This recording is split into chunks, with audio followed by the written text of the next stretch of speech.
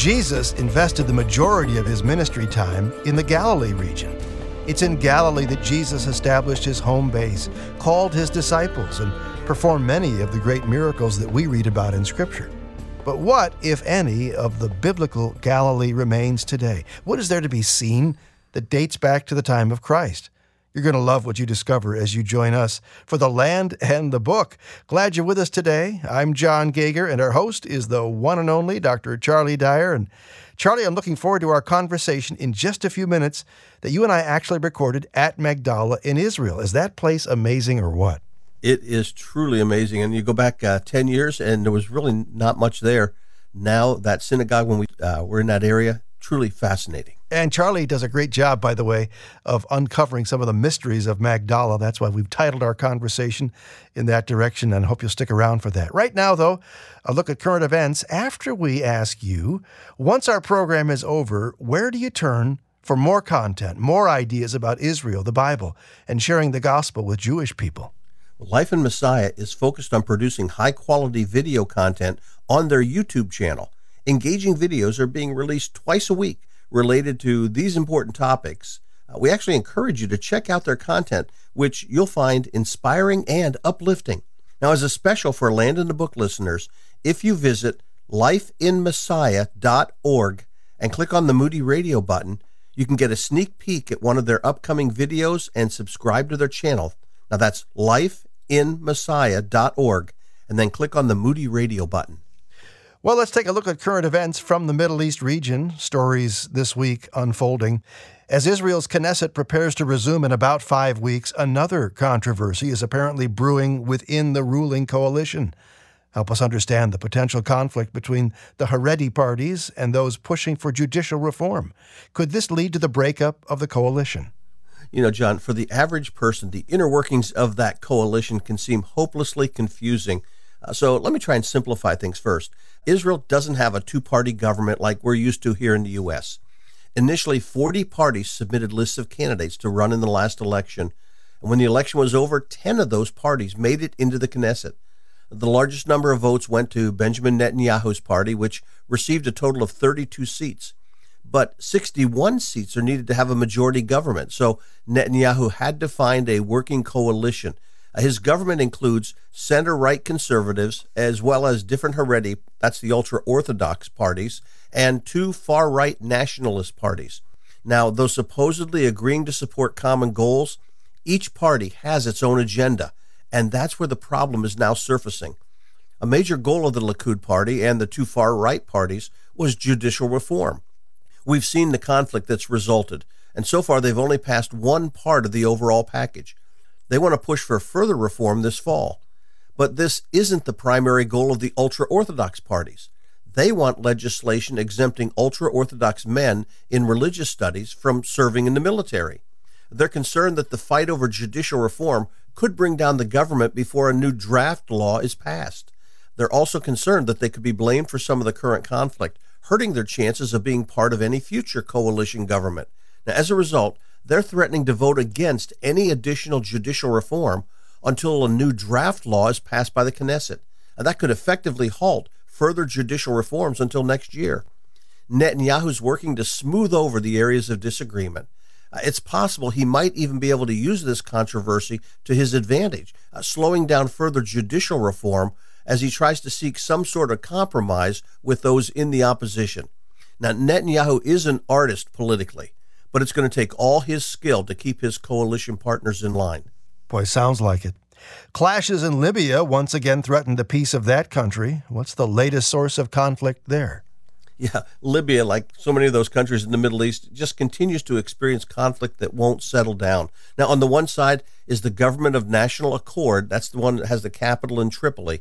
That's the government that's recognized by the UN, the United States, Turkey, Qatar, Italy, and some others. But the rival government in eastern Libya, in Benghazi, is supported by Khalifa Haftar, and they have the financial and military support of the UAE and Egypt and France and Russia and Saudi Arabia. Now, in spite of sporadic talks, the two sides haven't been able to come to any agreement on holding national elections. The latest threat, though, arose out of a split between two groups connected with the UN-sponsored government in Tripoli. So it's not just the two governments on the east and west. Now there's division within the government itself. One group is the Special Democratic Forces, which controls the airport. The other was known as the 444th Brigade, which is controlled by a man named Mahmoud Hamza. The clash began when the Special Deterrence Force detained Hamza at the airport. Now, it's not completely clear why he was detained, but it sparked fighting between the two groups in Tripoli that left 55 dead and nearly 150 injured. The initial conflict was finally resolved when Hamza was released. But the clash points to the larger issue of rival governments and their rival military forces trying to gain the upper hand in a very fractured country. The problem will be far more difficult to resolve, and it suggests that elections for Libya are still not going to take place anytime soon. It's The Land and the Book from Moody Radio. Our segment 1 is always dedicated to a look at current events. Recently, around-the-clock excavations took place in one of the most sensitive areas within the Church of the Holy Sepulchre in Jerusalem. Charlie, where were those excavations taking place, and what, if anything, was discovered? Well, the excavations took place in the floor underneath the rotunda, right at the entrance to the edicule, that building where Joseph of Arimathea's tomb was thought to be. Archaeologists worked around the clock for 7 days trying to determine the history of that area. The edicule had to be closed during the excavations. Now, John, that work began about a week after the two of us were there with our group. The goal of these excavations was to help fill in some missing pieces about the layout of the edicule. There weren't any earth-shattering finds, but they did discover a hoard of coins dating to the time of a Roman emperor who reigned just a few decades after the church was started. They also found graffiti from the 1700s. Graffiti's been around a long time. This graffiti was Greek, Latin, and Armenian. One of the benefits of the excavation actually had nothing to do with what they found. The project helped bring together the different groups that occupy the church. And that's a major step forward because that church has had a history of distrust between the groups, so much so that a Muslim family keeps the key to the church and has done so since 1517 because none of the Christian groups trust the other. They're afraid of being locked out. So hopefully this newfound spirit of cooperation will continue to grow and bear fruit. Certainly, that's a better reflection on Jesus than the fistfights and other conflicts from the not-too-distant past. Drones have become part of the military arsenal for many countries, but Israel is about to deploy drones in their military in a way that will help save lives rather than take them. Tell us about the dronebulance soon to be deployed by the Israeli military.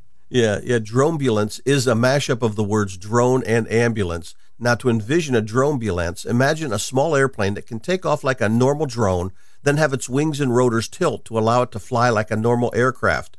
The drone will fly autonomously using pre-programmed waypoints, similar to drones that don't require human remote control.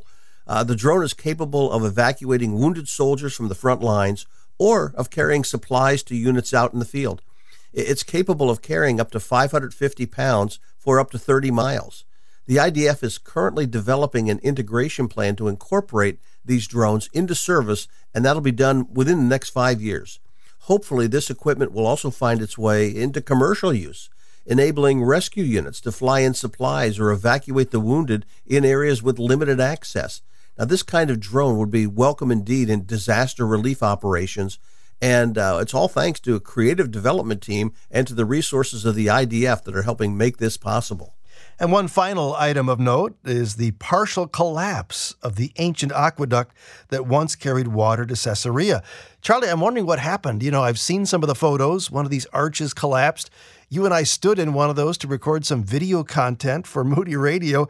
I'm glad we weren't there when that particular arch collapsed, but can the thing be repaired? Why did it collapse in the first place? Yeah, and the why it collapsed is actually part of the problem. There was no major storm. There was no major wind. There wasn't an earthquake. It just fell down, and it fell down in the middle of the night. As they said, it's good it did because people stand under those arches. Someone could have been hurt or killed. Now, most of us who've been there, we see those arches and we see that aqueduct that once brought water to Caesarea. And actually, when people are there, we tell them it's two aqueducts side by side. The original was built by King Herod, and then a second aqueduct was bolted on, so to speak, on the Mediterranean side by Hadrian about 100 years after the time of Christ. The end of the aqueduct was washed away centuries ago by erosion from the Mediterranean. And then just a few years ago, there was a storm that almost toppled the part visited by tourists, though it did remain standing. But last Thursday night, A 20 to 30-foot section of that aqueduct on the Hadrian side, the Mediterranean side, collapsed, just leaving a pile of rubble. The Antiquities Authority is looking at the possibility of restoring that section. They're also checking what's still there to make sure it's not in danger of collapse. As we would always tell people during our visit, the aqueduct's about 2,000 years old, and sadly the force of time and nature will eventually bring it down. The event last Thursday was a graphic reminder just how suddenly that could happen. Well, we're about to leave our studio and head to the Galilee region. Biblical Galilee remains today, and believe it or not, there are some things you can still see that date back to the time of Christ. Among them, a synagogue he may well have visited and taught in. That's our conversation up next on The Land and the Book. Have you been to our website lately? You can go there to find out about today's guest, past programs, future programs, and more. It's all at thelandandthebook.org. The Mysteries of Magdala, unveiled next.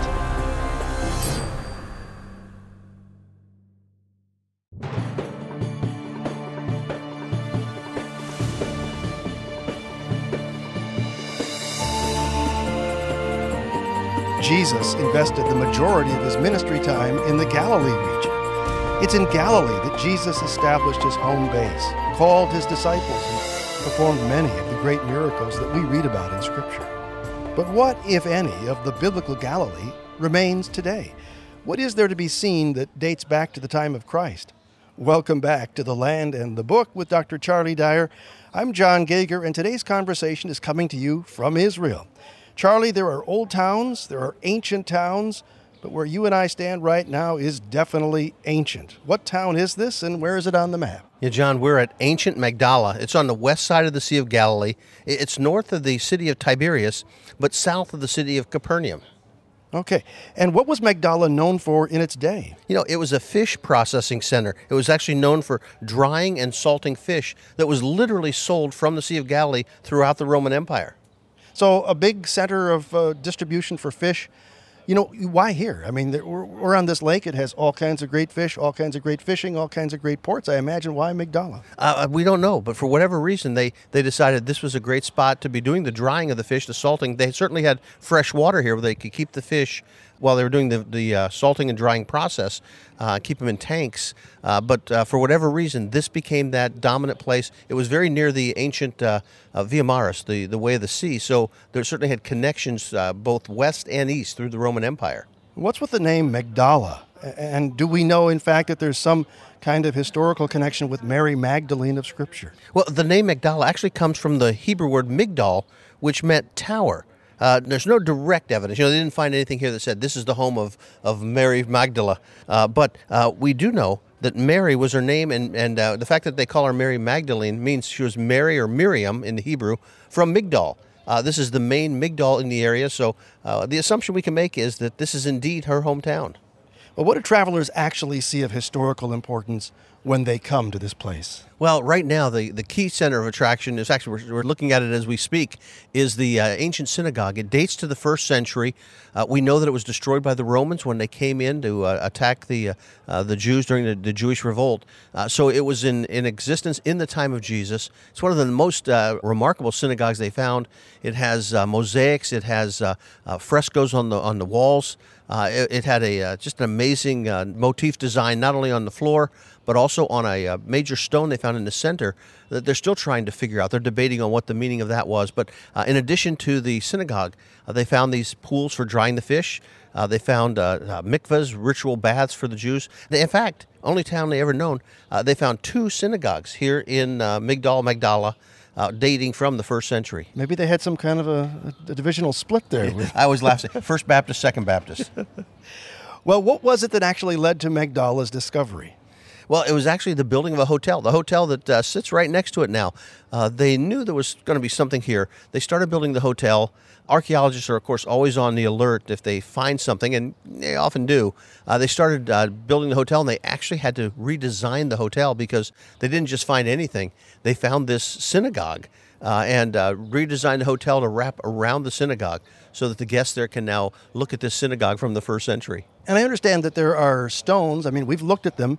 And I think I heard correctly that this is an original ancient street. Is that correct? That's right. The ancient street extends from here down to the shore. They actually found remains also of the port that would have been here, where fishermen, having caught their fish, would come to sell them for processing. So they're finding all sorts of evidence from that first century. Now, you would think, at least I would, something as significant as this would somehow have surfaced long ago. How is it that this place was only discovered in 2009? I can hear some listeners saying, hey, wait a minute, I was there 15 years ago. They didn't have this Magdala thing. Yeah, well, the site was known. They understood there was something here called Migdal or Magdala. There were a few remains, but not many people had spent any time on it. They were owned by the Franciscans. So the real event that triggered it all was when they decided to build a hotel here for the travelers who came through. And when they discovered the synagogue, suddenly it went from being nothing and also ran to being a major site of discovery. All right, let's talk about the size of this synagogue. It's not some mega church at all. I think things were at a different scale back at the time of Jesus. Roughly how big would you say? Well, we know that it has 3 tiers of seating, and the seating is all the way around it. Assuming that the people had much less of a sense of space than we Americans do, you could crowd maybe a couple hundred people into that synagogue. But for the size in that day, it still seemed fairly significant. Now, for those who've been to Israel, who've been to something like Capernaum or even Chorazin, this seems to be smaller than that. But again, it's more magnificent in its design, and probably a couple hundred people could be seated there comfortably. I'm sure I'm using the wrong archaeological terms, but there is a stone wall that has painting on it of some sort. Yeah, it was actually a fresco. The stones, in this area, it's black basalt rock. It doesn't look that attractive, but they would put plaster on the walls and then paint that plaster so that it became a fresco. In this case, they had, right now it looks like an orange kind of a color, but it would have been very colorful. And then some of it was designed to look like it was painted marble on the walls. This is The Land in the Book from Moody Radio. I'm John Gager with Charlie Dyer. We are seated adjacent to an ancient synagogue, was here at the time of Jesus, and that does lead to the question, how likely is it that Jesus would have visited this very place we call Magdala? I think it's very likely. In fact, it was Mark 1:39. It says, he went into their synagogues throughout all Galilee, preaching and casting out demons. And what I find fascinating is Luke 2 says Mary Magdalene had 7 demons cast out of her. So here's a woman from Magdala who has demons cast out of her by Jesus. Mark tells us Jesus was going through the synagogues casting out demons. It's very possible the synagogue we're looking at is the synagogue that Mary was at when Jesus came through and experienced that healing. One of the most significant finds here in the synagogue where we now stand is the Magdala stone. Describe the stone. How large is it, and what's inscribed on its 4 sides? Well, the stone itself, I'm terrible at estimating sizes, but I would guess that that's probably 18 inches to 2 feet maybe long and a foot to a foot and a half wide. What really makes it significant, not only is it its size, but the carvings on it. It has a rosette carved on top. That's where the Torah scroll would have been laid out. As you face it on the lower side, because it has a slight tilt, slight angle upward on top, but on the lower side where the person reading the scroll would have sat, it pictures a menorah. The 7-branch menorah like that in the temple. In fact, it's almost the impression that you're looking into the temple when you see it. On the side, they had columns, pictures of the what would have likely been the temple.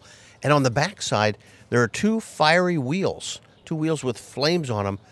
Many think it connects with the fiery chariot mentioned in Ezekiel that symbolized the presence of God, which in this case could symbolize the Holy of Holies, the place where the Shekinah glory dwelt. Okay, Charlie, I'm looking at this stone, and again, maybe 2 feet long by, 12 or 18 inches on top. I always thought of these scrolls as being, 2 and 3 feet long, big things. You couldn't very well unroll one of those of that size on that stone. Well, but remember, the scrolls had 2 rolls on each end, so they would roll the scroll out, kind of like an old piano roll, roll to the correct spot that they were going to be reading for that service. The person just had to know how far to roll, but there's enough space there that they could see several columns of text, which they would be reading that day. What do you think is the most significant aspect of Magdala? Well, certainly the synagogue is remarkable, but if I have to move beyond that, I would actually say it's people. Because this place, it's just stones as we're looking at it. What made it significant was the fact that Jesus went through these synagogues, that people like Mary Magdalene, Miriam from Migdal, would have been at this synagogue experiencing the healing that Jesus brought, that he had interaction with the people here. Those were the living stones that Jesus came to seek and save. What's a likely scenario that explains Magdala's burial, as I call it, for 2,000 years? What do we know about the archaeology of this area as it relates to weather patterns or geopolitics, for that matter, and other factors that kind of hid this place for so very long? Well, we know the site was destroyed by the Romans in AD 67. Then it just simply got covered over. That's when the Romans came into this land. Later, they destroyed Jerusalem in AD 70. So it's during that Roman campaign. It started in Galilee, and Galilee felt the brunt of Rome's might, even before Jerusalem did. But once it was destroyed, the people had fled away. Meantime, it rains. It has the dust storms that come through. Right behind us is Mount Arbel with the runoff from that. Whether it was through dust or through the runoff from rain, the site just gradually became covered. So when they started excavating, it's just a few feet below ground. They're suddenly at the time of Jesus. So the road ran by it. It had everything around it, but it was just undiscovered because there was so much geography here. Even today, John, how much of Israel has yet to be uncovered? Magdala happened to be one of those sites. We've got a lot of people listening today, Charlie, to The Land and the Book, and I'm thinking about parents with kids, and some of those families have said, maybe we should go to Israel. One of the things that I think about as you and I are looking at this synagogue before us is what a neat visual this is, even for children. They can grasp this. They can see it. I mean, it's not behind glass. It's right there. You reach out and touch it. Yeah, that's one of the amazing things for Americans. If this were in America, you would have had to go through 2 levels of security. There would be plexiglass between you and the site. It'd be impossible to get near it. Here, you can lean over. In fact, we're watching a group. They're leaning on the walls of the synagogue as the guide who's over there is explaining it. They're a foot or two away from some of the frescoes, from some of the mosaics that are there. It's just that incredible. In terms of kids coming, it's a great learning experience. What I tell people is once your child can travel, because again, it's a long 24 hours from America to get here, but if your child can travel and can get along with a group, it's a great experience. Our daughter was 10, our son was 13 when we brought him for the very first time. And just beyond this synagogue, the Sea of Galilee itself. I mean, any child could understand that. Oh, absolutely. In fact, when they go down to the Duc and Altum, the chapel that they have here near the sea, they have a replica of a boat in there with the water behind it. It looks like the boat's floating on the water. It's a great visual for those children. What should a visit to Magdala do for our understanding of Scripture? I think it gives us really great perspective on what it was like for Jesus to be present in the synagogues there in Galilee. Imagine everyone coming out to hear this traveler. His word of him has come around. They've heard of him, and now they hear he's coming to town. And so they could come out, they'd gather in the synagogue to hear his message because his reputation had preceded him that much. They would crowd in, pack into that synagogue because they wanted to hear this guy who was a very controversial figure but rather dramatic. What have I not asked you about Magdala that's significant to you? Well, I mentioned just in passing that Duc in Altum, which means put out into the deep in Latin as they built this, because the complex is owned by the Roman Catholic Church.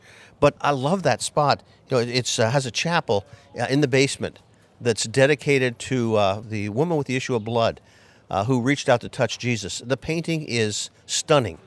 Because it pictures the moment when she experienced cleansing from the power of Jesus. But the whole chapel is dedicated to the women of the Bible, especially the women of the New Testament. We tend to skip over much of that, and yet they play a vital role in the life of Jesus. So they've taken passages of Scripture that we sometimes pass over, and they've brought them to life. That to me is worth the extra walk, the 100 yards to get down to it, because it gives us a whole different perspective on the life and ministry of Jesus.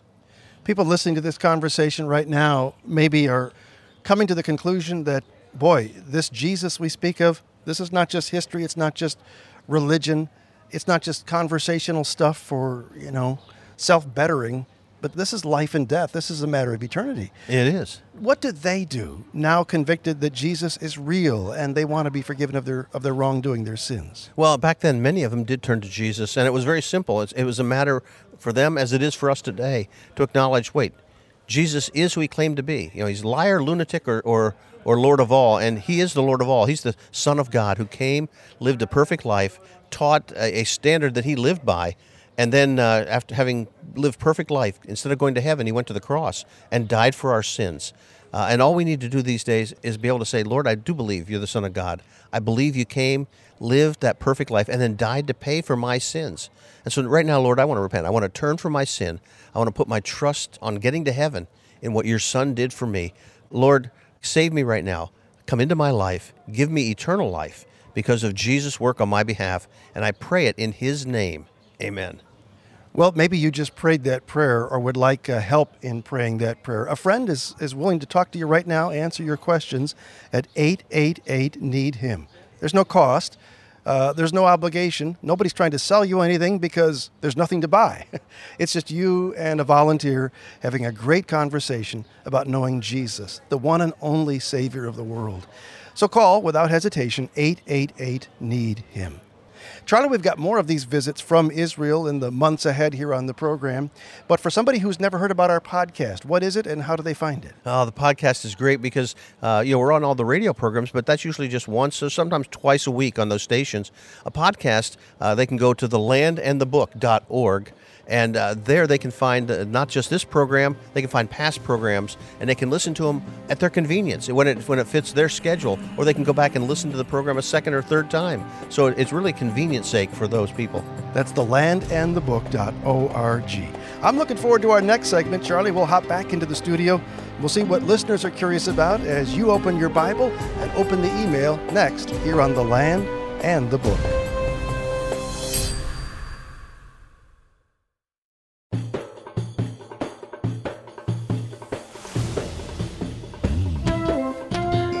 The amazing thing about the Bible is there's something new, something fresh every single time. And there's also something puzzling almost every single time. It's that deep a book, right? Hi, John Gager here. This is The Land and the Book, and we're about to explore the book in further detail via your questions on this third segment with our host, Dr. Charlie Dyer. Before we get to that, though, where do you turn for more content about Israel, the Bible, and sharing the gospel with Jewish people once our program is over? Well, Life in Messiah has been focused recently on producing high-quality video content on their YouTube channel. Engaging videos are being released twice a week related to these important topics, and we encourage you to check out their content, which will be inspiring and uplifting.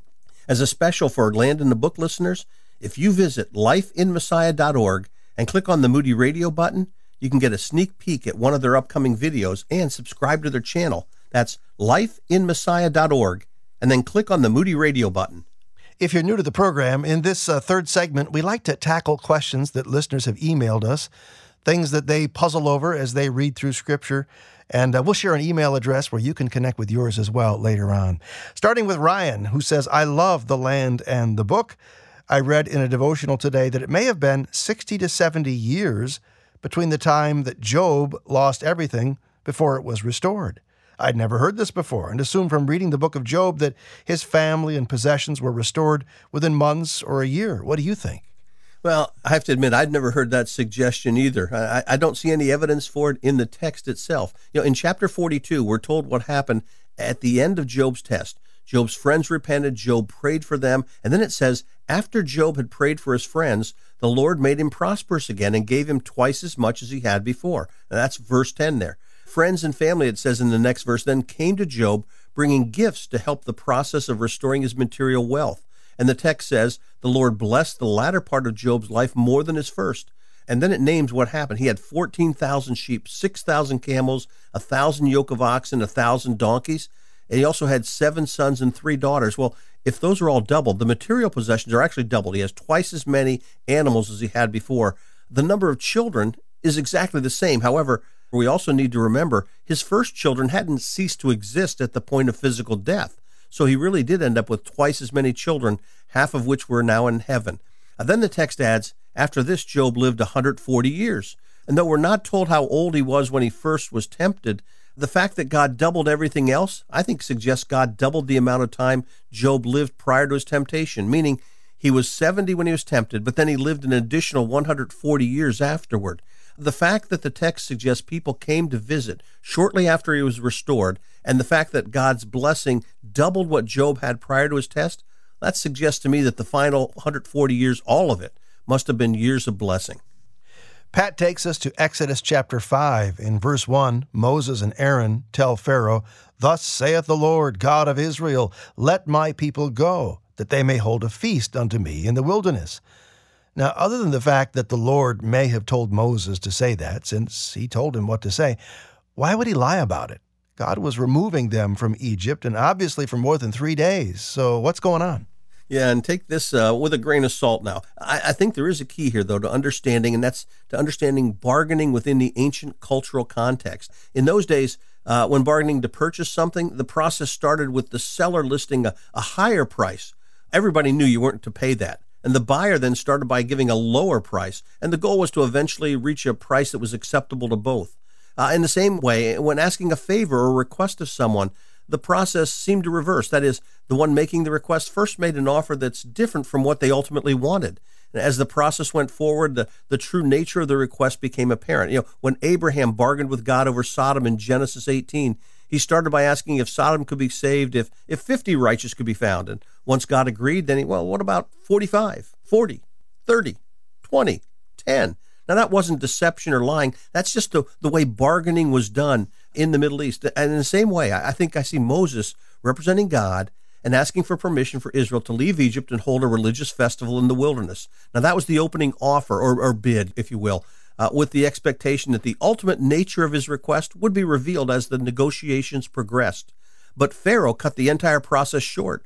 So rather than seeing Moses lying or being dishonest, I think we can see it as a typical negotiation in that culture, with everyone knowing the process would be expected to lead to the full extent of the request that's going to be ultimately asked. Pharaoh's response in verse 2 suggests his reason for refusing to negotiate. He refused to acknowledge the God of Israel or even to begin the negotiating process with him. This is The Land and the Book from Moody Radio. Our host, Dr. Charlie Dyer, always glad to answer your questions, which you can email to us at thelandandthebook@moody.edu. Mary writes, can you please explain God's feelings toward unbelievers? For example, John 3:16 clearly says God so loved the world, but other scriptures indicate hate towards haters of God. Is it true that God hates the sin but loves the sinner? And does God so love the world mean that God loves the elect? Well, I'm not sure we can squeeze all this into a simple answer. So it's true. God does so love the world, he gave his only begotten Son to purchase salvation. That supreme act of sacrifice on God's part, on Jesus' part, clearly demonstrates his love for the unsaved. Peter wrote that God's not willing that any should perish, but that all should come to repentance. In 1 Timothy, Paul said, God wants all people to be saved and come to a knowledge of the truth. Now, those all demonstrate that attribute of love that's a key aspect of God's very nature. In fact, John wrote in 1 John 4:8, God is love. But while God is love, he has other attributes. He's also absolutely just and holy. Sin can't dwell with him. Proverbs 6:16-19 lists 7 specific things it says the Lord hates. In Jeremiah 30, he talks about the fierce anger of the Lord that will pour out on those who refuse to respond to his love. And these aren't just Old Testament concepts. They can be seen in passages in Romans, Ephesians, Colossians, in Revelation, where it talks about the wrath of God. Let me end with one passage I think that serves as a reminder of all of this. It says, vengeance is mine, I will repay. And again, the Lord will judge his people. It's a terrifying thing to fall into the hands of the living God. The fact that God doesn't immediately judge for sin shows his love and mercy. But at some point, his mercy does end, and his justice has to be satisfied. And only God himself knows when someone might cross that line. Paige asks, what are some wise ways we can prepare for such conditions as living in a cashless society? Christians being banned from buying, selling, worshiping, one world currency, one world government.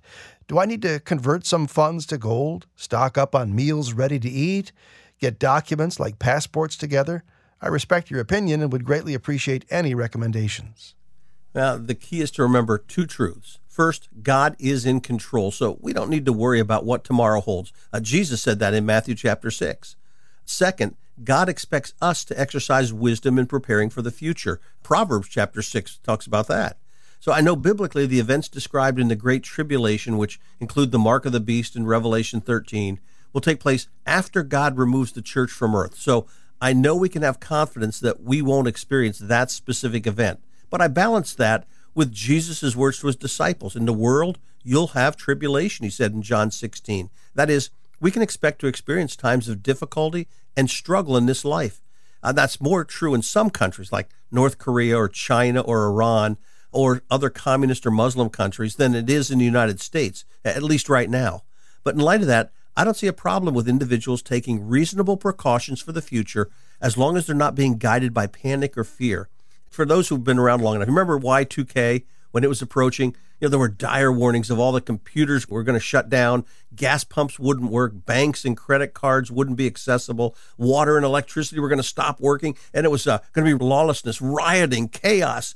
People were spending thousands of dollars stocking up on things so they could be prepared.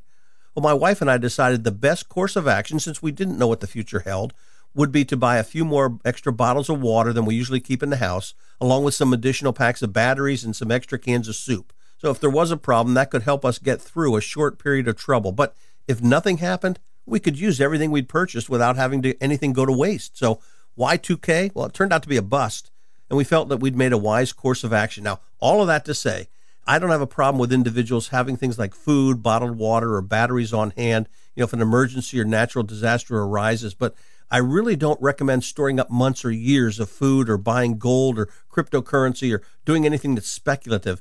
You want to have short-term preparations for any kind of emergency, and hopefully enough that you could also share with family or friends or neighbors in need. It's a great witnessing opportunity, but avoid the tendency to panic or do something out of fear. This is a place where, having tried to live wisely, in the end, we just need to place our trust in the Lord. Nathan says, my wife and I are looking for a family devotional book to share with our kids ages 1 to 7. Do you have any suggestions? We're looking for something that's true to Scripture and not superficial. Any ideas? Yeah, one book I can suggest is called Paw Chuck's Big Ideas in the Bible. It was written by Chuck Swindoll back in the mid-'90s. I think it does a good job of relating biblical truth to kids. Another might be Bible and Pictures for Little Eyes by Kenneth Taylor. Now, those books might be too simple for a 7-year-old, but they're worth considering. And another book you might want to check out, though it's not a devotional, is one by my co-host, John. It's called Kids Say the Wisest Things, and you can find a link to that in our Land in the Book website page. All right, thank you, Charlie. Stick around. Charlie Dyer's devotional is next, right here.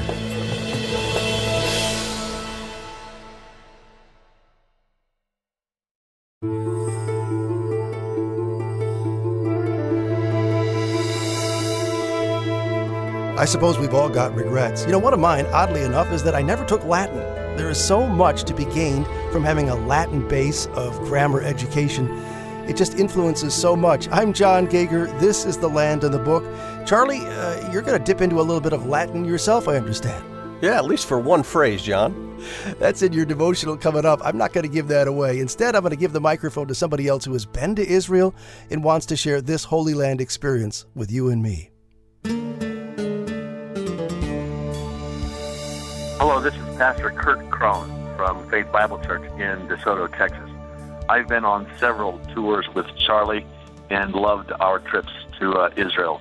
I would say one of the things that impresses me most is that my theological education was very expensive, but it seems to me that it would be good for every future pastor or Bible teacher to spend money on a tour of Israel. Getting to know the land is an invaluable tool as you share and study the Word. My experience in the land was that I really didn't want to go, but the Spirit kept leading me to go. And when I got there, I saw some things, in my life. It had changed. The Spirit fell on me. And I think it took me to another level in my spirituality. I think it was the first step in trusting in God and not man. I think that's what that first step was about when I went to the Holy Land. Charlie, about that Latin phrase, where are we going? Well, we're going to be heading to the Israel Museum. In fact, you need to keep your headset on as we head inside the museum. That's going to allow you to hear my explanation of what we're about to see without my having to talk too loudly and disturb others around us. So rather than snaking our way through the archaeological section chronologically, I want to take us on a shortcut to reach one particular area, and then afterward I'll give you some free time. You can explore the rest of the fascinating artifacts that are on display. But while we work our way down the different corridors, I want to remind anyone who makes quarterly payments to the IRS that in just over 2 weeks, your third payment in mid-September comes due. You'll still be getting over jet lag, so make sure to write yourself a note so you don't forget. And our next stop should be a good reminder of the importance of not cheating or fudging or cutting corners when it comes to your financial obligations like those to the IRS. Here we are. Now, I admit at first this might seem underwhelming, but you're looking at a display of different weights uncovered at excavations. A shekel is a unit of money today in Israel, but in ancient days it was a unit of weight. Most of the weights on display here are made of either bronze or stone, and I want us to focus on two of the larger stone weights. They appear to be similar in size, and they're assumed to be 400 shekel weights. That's the amount of silver Abraham had to pay to purchase the cave of Magdala and the surrounding field. In real terms, that's the equivalent of 10 pounds of silver, which was an extravagant price at the time. And Genesis 23:16 says the silver was weighed out according to the weight current among the merchants. 400 shekels was the equivalent of 8 minas, which most people don't know what a mina is, but a mina was the equivalent of 50 shekels. Okay, so the stone weights are interesting, though not earth-shattering. You can now envision the amount of silver Abraham had to weigh out to pay for the field and the cave. But I want you to look more closely at those two stones. They look very similar, but are they exactly the same? I'm sure that if you could pick them up and hold them in your hands, you would quickly know the answer to my question. Unfortunately, the museum guards would frown on anyone trying to do that. The reality is that the two weights are not exactly the same. In fact, there's almost a half-pound difference between them. One weighs over a third of a pound more than it should, while the other weighs about a tenth of a pound less than it should. Depending on which weight was being used, either the buyer or the seller was getting cheated. And that's why the old Latin expression, and here it is, John, caveat emptor, buyer beware, is an accurate warning for anyone doing business in Bible times. The use of inaccurate weights was one of several ways a merchant could cheat someone in the market. To understand what I mean, listen to the prophet Amos quote the complaints of the merchants in Amos 8, verses 5 and 6. When will the new moon be over so that we may sell grain, and the Sabbath that we may open the wheat market? To make the bushel smaller and the shekel bigger, and to cheat with dishonest scales, selling even the sweepings with the wheat. Now, some of what Amos said might not make much sense to you, at least initially, so let me explain. The merchants were complaining first about the religious limitations on commercial activity during the Sabbath and other religious holidays. God set up those restrictions, but they resented them for cutting into their business. You snooze, you lose. You don't make money when the store is closed. At least that was their philosophy. But then Amos put a microscope to the business practices they were using when the market was open.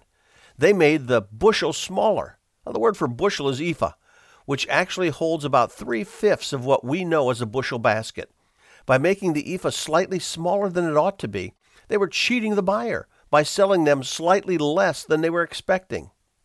Ever buy a family-sized box of cereal only to discover when you got home that the box was only half full? And then in small print you might have discovered the words, sold by weight, not by volume, or contents may have shifted during transport. But the end result is that what you thought you were buying and what you actually received didn't match. Well, those practices have been around for thousands of years. The sellers in Amos's day went even further. They sold the sweepings with the wheat. That is, rather than completely separating the wheat from the chaff when winnowing, they conveniently left a little of the chaff in with the wheat. It was mixed in so you really didn't notice it until you got home and saw the useless husks settling to the bottom of the basket. Once you separated them out, you ended up with less wheat than you thought. But getting less than you expected was only half the problem. The merchants also made the shekel bigger. Using a scale to weigh out your purchase, they would put their stone shekel weight on one side of the scale while you placed your silver on the other side until the scale balanced out. But if their shekel weight was slightly larger than it ought to be, you were actually being forced to pay more than you expected for your purchase. And remember, this was written when there weren't standardized coins. You were weighing out pieces of gold or silver or copper until they matched the weight of that stone on the other side of the scale. The merchant's heavier shekel weight ended up costing you more money. Worse yet, if the scale was rigged so that it was a little off center, then the amount you needed to place on your side of the scale had to be even greater to get the scale to balance. That's what Amos meant by dishonest scales. Caveat emptor, buyer beware.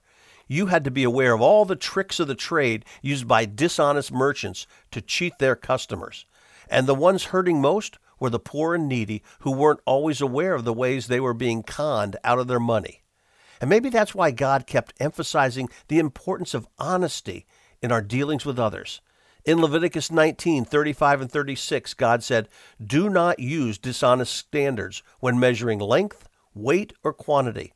Use honest scales and honest weights, an honest ephah, and an honest hin, which was a liquid measure of volume. I'm the Lord your God who brought you out of Egypt." Or Deuteronomy 23:13 to 16, where God said, "Do not have two different weights in your bag, one heavy and one light. Do not have two different measures in your house, one large, one small. You must have accurate and honest weights and measures so that you may live long in the land the Lord your God is giving you. For the Lord your God detests anyone who does these things, anyone who deals dishonestly."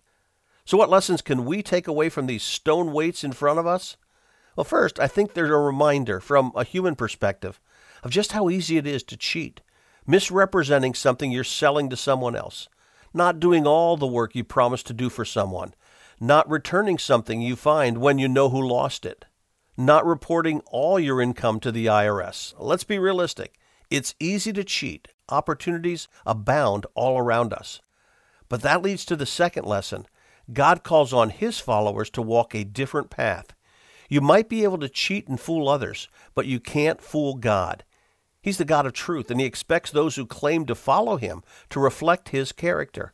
Your testimony, your reputation, and the reputation of the God you claim to follow are all at stake every time you have an encounter with someone else. Resist the temptation to exchange all of that for a few dollars gained dishonestly. Keep your priorities straight and focus on the eternal rewards rather than any short-term selfish gain. Be known for your honesty and your generosity. And remember, the one person you can't cheat is God. Boy, those are such important reminders. Thank you, Charlie, for that devotional.